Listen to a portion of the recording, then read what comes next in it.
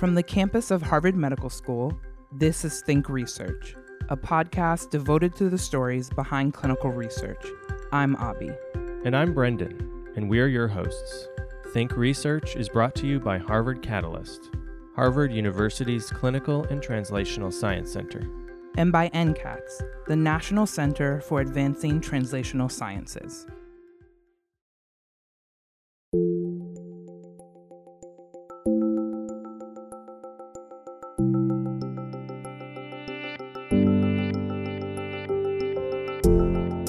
Around the world, and in rural areas with limited resources, many traditional ways of life are not always safe for the population.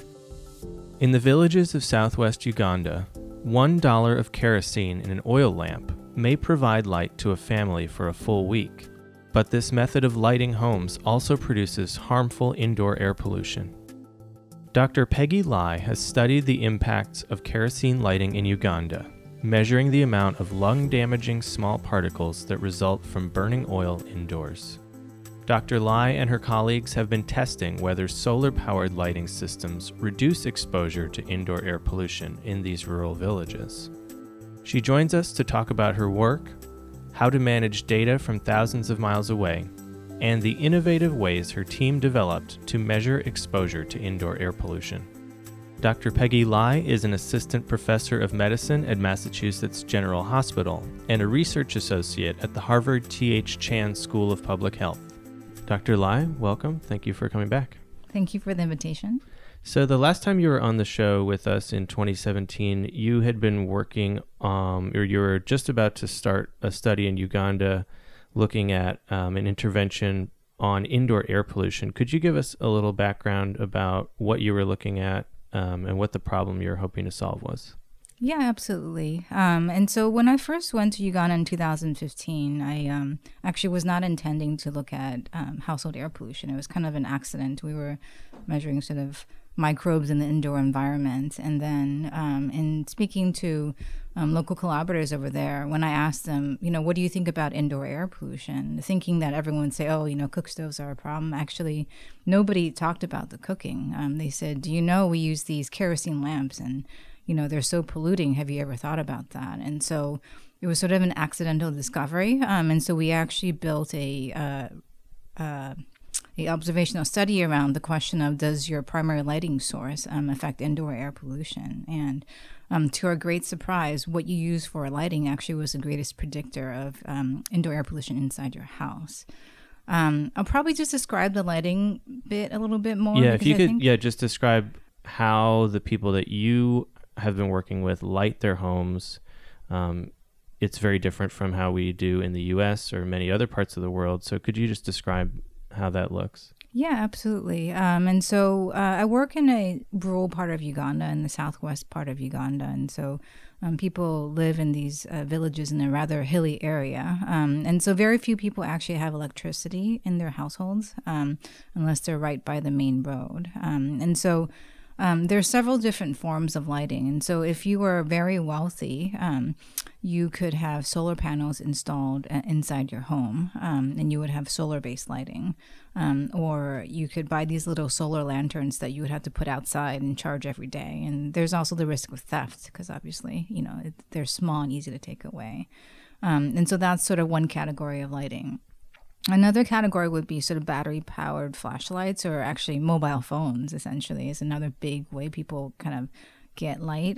But it's problematic because if you want to charge your phone, for example, you have to go down to a store and pay to charge your phone, or the batteries are actually quite expensive. But that's another big category. And then another category that we focused on is actually using kerosene. They call kerosene paraffin over there. For lighting. And so if you were a little wealthier, you would have these hurricane lamps. So there are these like glass panel lamps, and then you pour kerosene in it and you can burn it. But really the vast majority of people use these, what we call open wick kerosene lamps. And so what they do is they take a tomato can essentially, and they resolder the top so that they can put in a wick. And then they go to the petrol station, they buy a little bottle of petrol and they pour it in, and then they burn that. And so it's the cheapest form of lighting. And so to give you an idea, it's about $1 to buy enough paraffin for a week. but it's enormously polluting because I was testing one of these lamps with a monitor that we were testing out, and within 30 seconds of lighting this lamp, I set off the fire alarm in the apartment. And so people burn these for 1 to 2 hours at night for light, which is, you can just imagine how much they're exposed to. And the other issue with these lamps is they're very dim, actually. So you have to be very close to the flame. And so you're really exposed to a tremendous amount of pollution. Unlike cooking, where you can kind of light the fire, put the stove on, you can leave. With these paraffin lamps, you really can't, because it's only useful to you when it gives you light. So you had to be right next to it. And then there's this fire hazard associated with it too. And so those are kind of the general ways that people would light their homes. And that was one thing that we did describe in our study when we first did it. And so the study design is we recruited 80 households and we randomized them in a 1-to-1 fashion to get actually a whole solar lighting system or to continue their original lighting source. We did our recruitment and some pilot testing in February. Then we rolled out the study in March of 2018. So now we're just starting, we're 1 month into our 1-year follow-up. And so in terms of the intervention, which is the solar lighting system, we actually were very intentional about choosing a local provider and identifying a package that would normally be provided. And so the whole solar lighting system consists of a solar panel, a battery, this thing called a charge controller, which regulates the energy going into and out of the battery, wiring, and then 4 electrical bulbs, which the participant could choose where they wanted to put it.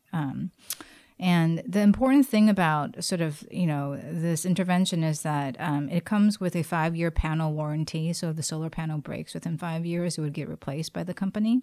And also comes with a 2-year service warranty, meaning if your bulbs flickered or died or some component was broken, the company would actually come and fix it within 48 hours. And so this is kind of a normal package. In terms of the cost, so it's about $140 to $150. So that includes everything. And this is sort of the typical price of a solar system there. And so that's the intervention. And what we did was we recruited women from the household, from 80 different households to be sort of the primary people that we were targeting. And we actually didn't specify that they had to be people who use kerosene. We were curious about whether this intervention would be important for people using all different lighting sources.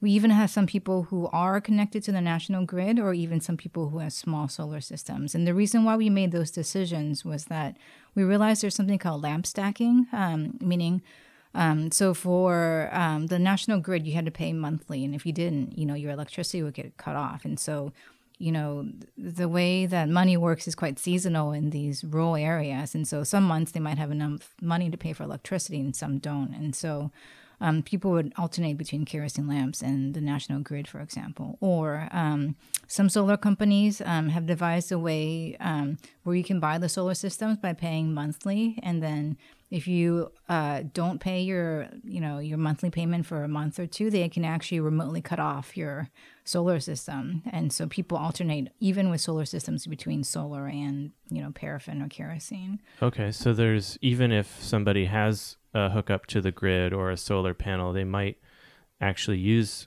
a paraffin lamp to fill in gaps when their other service gets cut off. Yeah, or when there is not enough, like some of the solar systems are quite small and only have 1 bulb. And so, for example, if you need light in your kitchen, in your bedroom, in your living room, or outdoors, or things like that, people often can only afford 1 light. And so then they kind of do this lamp stacking thing. And so that was kind of what we were targeting, was just, the general population in this area that we were sampling.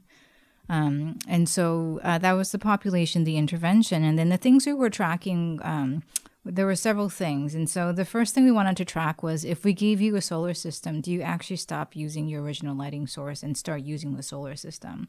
And so that was one big question. The second big question was, does the solar system actually reduce the amount of air pollution that you're exposed to? And then the third question centered around just health effects. So, your lung function, your heart health, things like that.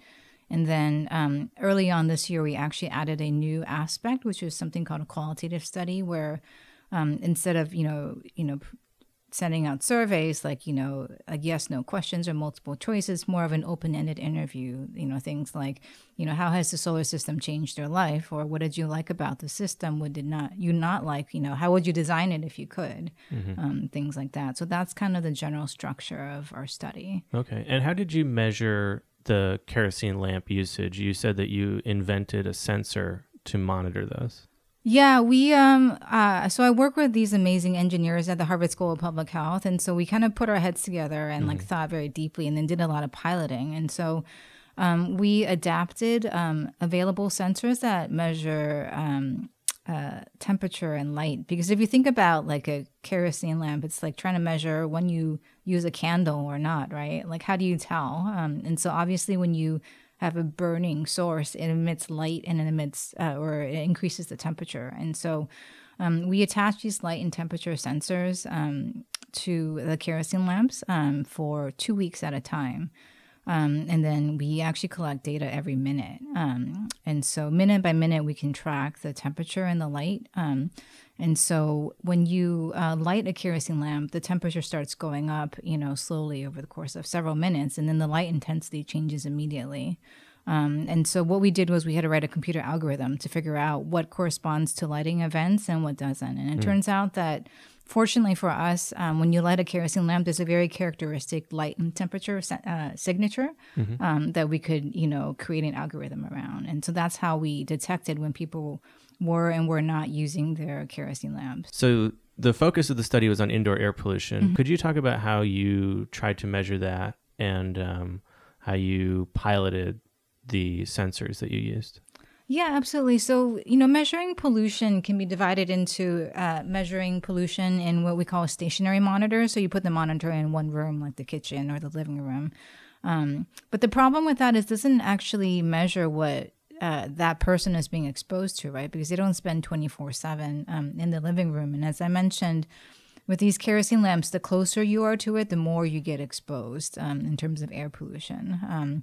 And so we did have a stationary monitor in the living room, but we knew that was not enough. And so since 2015, we've been trying to find ways to get people to wear monitors. And so the monitors are composed of a battery pack that powers 2 pumps. So one pump is drawing air through a filter, and so we can measure sort of average air pollution levels over, say, 2 or 3 days. But that's not actually very helpful because, as I mentioned, with lighting, you get these intense short periods of exposure, say from like 8 p.m. to 10 p.m. at night. And so if you average that signal over the whole day, you actually lose the intensity of exposure. And so we use these things called real-time PM 2.5 monitors. And so in real time, it will track changes, for example, in your air pollution exposures. And so it's a lot of equipment to put on someone. Right. And so in 2015, we tried to monitor using equipment we would use in the U.S. in like industrial settings, like measuring a factory worker's exposure. And these monitors compose of a pump that you clip to someone's belt, and then the inlet where, you draw the air in is clipped to someone's lapel. But that's obviously a really dumb way to try and measure pollution in Uganda because the women don't wear pants and they don't have lapels. And our participants are all farm workers. And so it would fall off within like 5 minutes, basically. Yeah. So it wouldn't work. Right. And so in 2016, then we said, okay, we're going to design these fabric crossbody purses. And we'll make it out of local fabric so it wouldn't look so weird. And then we gave it to our participants, and they refused to wear them. So even though we made it out of local fabric, people were embarrassed to wear them for some reason. And so we had to schedule around like parties or other like family events. And then the other issue was that because they were crossbody bags, when people were hoeing or digging in their gardens, it would fling around, and it was just really uncomfortable and inconvenient. And so like people also, like a lot of people refused to wear them too. And so before we did our randomized trial, actually, we had the brilliant idea of putting them in marathon running vests. And so the marathon running vests are very comfortable to wear for long periods of time, obviously, because that's right. where, that's what they were designed for, and they're adjustable as well. And they have pockets you can store things in. Right, exactly. And so like the pockets in the front where you put your snacks are actually at exactly the right level to put like air pollution monitors. And then we put the battery pack in the back. And to our great surprise, people loved wearing them. They thought it looked like a uniform, so they felt very professional wearing them. And so we had people wear them for 3 days even. One of our participants actually had to bring her baby to the hospital because he was sick. And so she showed up in the hospital wearing the vest. She didn't even take it off. Like, that's sort of how committed they were to wearing these vests. And so we knew we had found sort of the right thing to package our personal monitors in, at least for our population. How long did it take before, when you first tried that lapel mounted monitor, until you got one that worked? It was about 3 years of trying different things. And the first time we tried it, we couldn't use any of the data basically because like people refused to wear them, or they fell off, or they just were not reliable. And so, along with evolving the methods to carry the samplers, we've also evolved how we design the samplers. And so one big issue with air pollution monitoring is that if you buy, sort of something from a company that's already preset, if something breaks, like even like a little fuse, if it burns out, the entire sort of unit is non-functional. And I know I had a colleague who was trying to do air pollution research there too, and she bought these pumps that if they ever broke, like you had to send it back to the US, and then they had to fix it and then send it back over. And so in a year, she was only able to measure 10 measurements essentially of air pollution, whereas in our study, like we had to measure hundreds, even up to 1,000. And so we've continually evolved how we design our equipment essentially. So we actually treat the equipment as a consumable. And so every component, the flow meter, the wiring, the battery pack, the monitors, whatever, actually every component can be swapped out for another cheap alternative. And I've also taught the team how to troubleshoot and diagnose what needs to be swapped out. And so in that way, we can continue doing our study activities without running into trouble with, this monitor doesn't break, so I need to wait a month for a new one to come in. And I think that's a really critical part of doing air pollution research, is that you can't assume that if it works here in the US where there's stable electricity power, where the air is relatively clean, that thing will also work in Uganda. We really had to think about how to design systems that were easily replaceable with components that we sent there locally, that were easy to fix and that could sustain just really unstable power. Because there are a lot of power surges that fry equipment, sensitive equipment in Uganda, and that certainly happens in other studies too. So could you talk about the way that you interface with the local population and how you monitor the study from here? You do visit Uganda frequently, but when you're back in Boston, when issues come up, how do you resolve those? And do you have a team there that can fix those issues? Yeah, that's a great question. And so when I first started working there, I did spend several months living there and training the team. But since then, how do you actually monitor a study from the US when all the activities are in Uganda? How do you troubleshoot? How do you make sure that, you understand what's going on the ground? And so there are several things that I do. So we capture all our data in real time, meaning that when we do surveys, for example, we capture them on a tablet and they're uploaded to a database that day, which I can access like any hour of the day, basically. And so I can track which surveys are present, which are missing, the quality of the surveys, things like that. And I think that's pretty critical because I've had colleagues who've worked in resource-limited settings where they collect surveys on paper, and then at the end, they enter into a database. And that's when they realize, oh my gosh, everyone filled out the survey incorrectly, but you can't go backwards anymore. And so I think real-time uploading of the data is really critical for monitoring quality. And similarly with our sensor data, we actually just put it in a business Dropbox folder. And so I can see every single day when they download, say, the solar lighting sensor data, I can look at it and say, oh, okay, interesting. And that actually helps with troubleshooting because we label all our sensors and equipment with different identification numbers. And so if they're telling me, oh, VEST 3 isn't working, I can look at those files and help them troubleshoot. One thing I think is really important, actually, is to invest in your team over there. And so I spent a lot of time not just training them on the actual procedure, but on the rationale behind the different decisions that we make. Why do we use this sensor and not that one? Why do we set it to 1 minute and not 10 minutes? Things like that. so that they can make decisions on the ground in the field, because they understand why we're doing things a certain way or what the function of this, survey is. And then every time I go, so I try to go every 3 to 4 months, just to see how things are going, and also to, interface with my collaborators over there. But I prepare for it like I prepare for like a grant review or something. Like I collate all the data, I make figures, and then I spend an hour or two with the team showing them all the data that they collected, so that they can sort of see the fruits of their labors, essentially. And that keeps them quite motivated. But also I discover things, because I'll be like, what about this weird signal? Like, what do you think that is? And they'll be like, oh, I remember, like this person, lost this thing, and that's why. And so I think it's actually really critical to feed back the data to your team over there, so they get a sense of accomplishment about what they're doing, but then also they can help you interpret the data. And so that's one thing that I make a priority always, is to show the team the data they've collected so far. And the team that you're working with, who are they, and where did you recruit them from? Are they from a university, or how did you get hooked up with them? Yeah, that's a good question. So I work with Mbarara University of Science and Technology, which is a university in southwest Uganda. And so we have to hire everyone through their human resources department.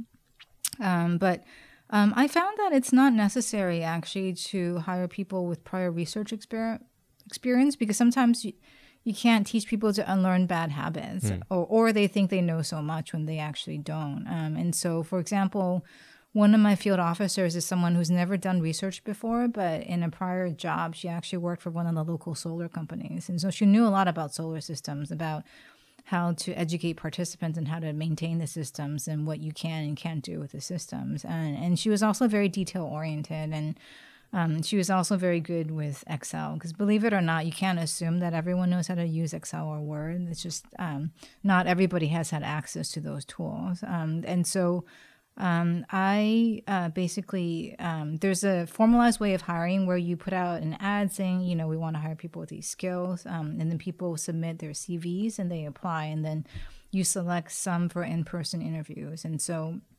in the beginning, actually, I was out there for every in-person interview for every person that we hired.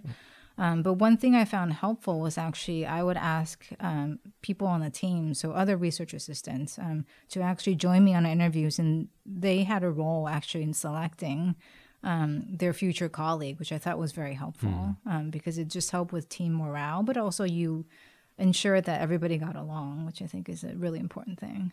You're primarily a quantitative researcher, and you talked about having to do some more qualitative analysis and open-ended surveys. Could you talk a little bit about what those surveys look like and what you learned from those?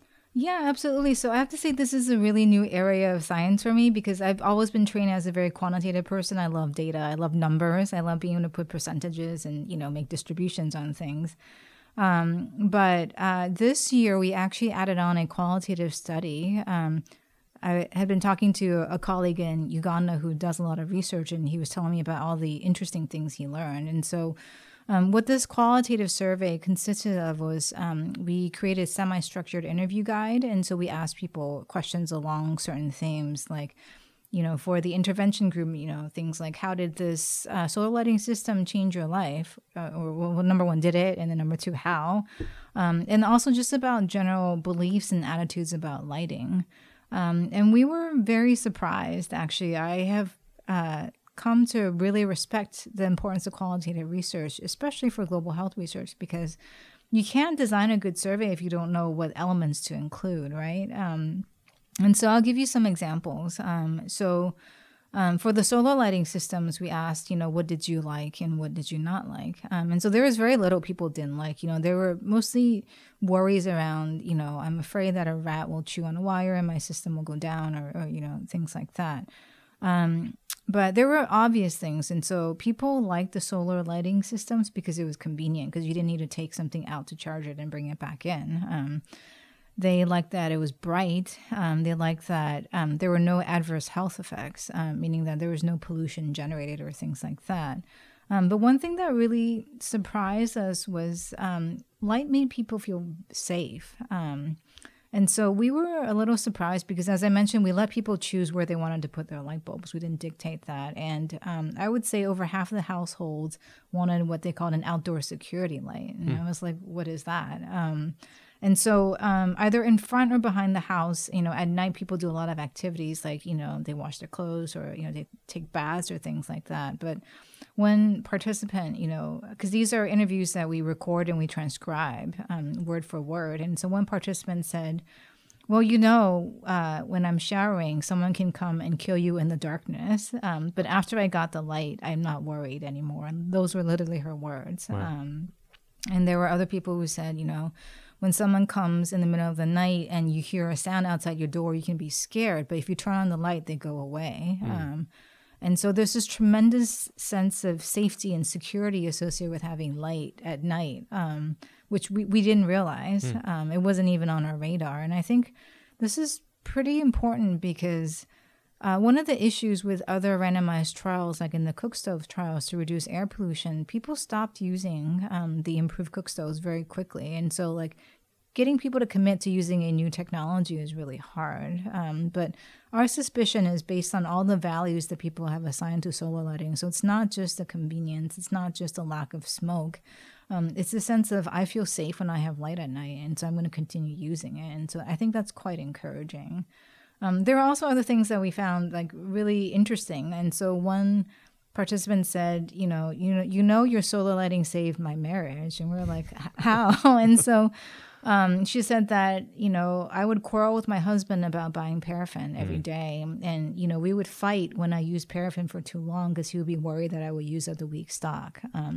But since, the solar lighting was installed, there's no reason to fight because there's enough light for everyone and for all the activities that we need. And so it just really reduced a source of tension between her and her husband. And, she said that it saved her marriage. And so it's just been really rewarding to do these interviews and to learn all these new things about the reality of what people's lives are like and what these interventions might do. Early on in this project, when I was trying to design air samplers that would work in Uganda, meaning, doesn't have to be attached to, electricity, can be charged, won't get stolen, won't break easily. I had done my Master's of Public Health at the Harvard School of Public Health, and actually I do have a research associate appointment there. And so I very fortunately got referred to an incredible engineer by the name of Jose Valerino. And so Jose had worked on some studies maybe 5 or 10 years ago, trying to do air pollution monitoring in other parts of Africa.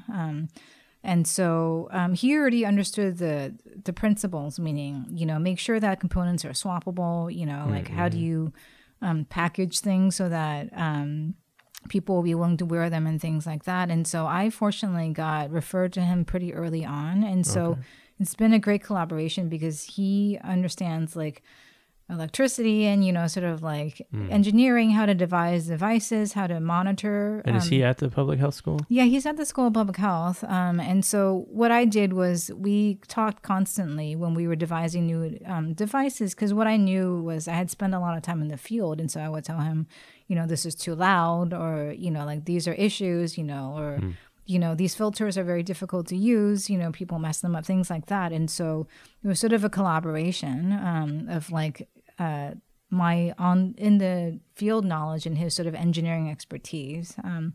Plus, there are a lot of faculty who are in the exposure science division.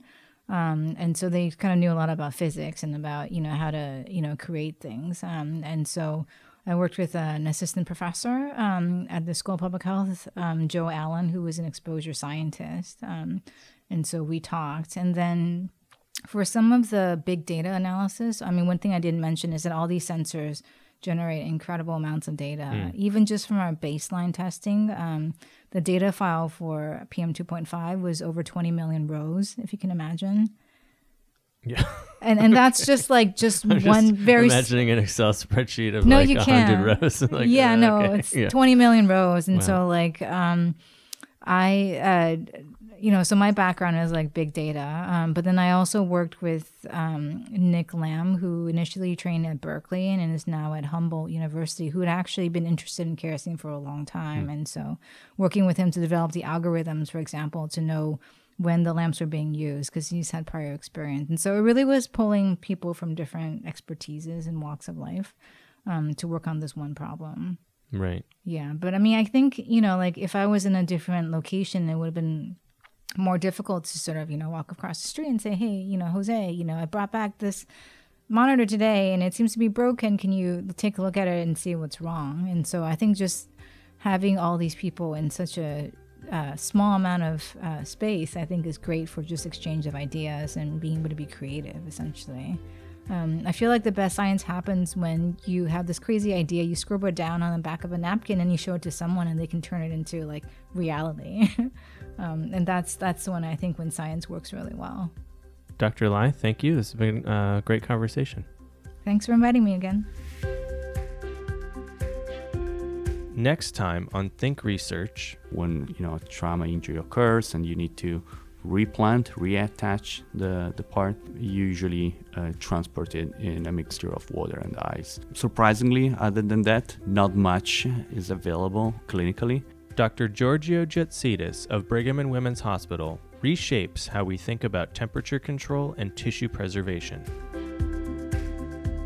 Thank you for listening. If you've enjoyed this podcast, please rate us on iTunes and help us spread the word about the amazing research taking place across the Harvard community. To learn more about the guests on this episode, visit our website, catalyst.harvard.edu/thinkresearch.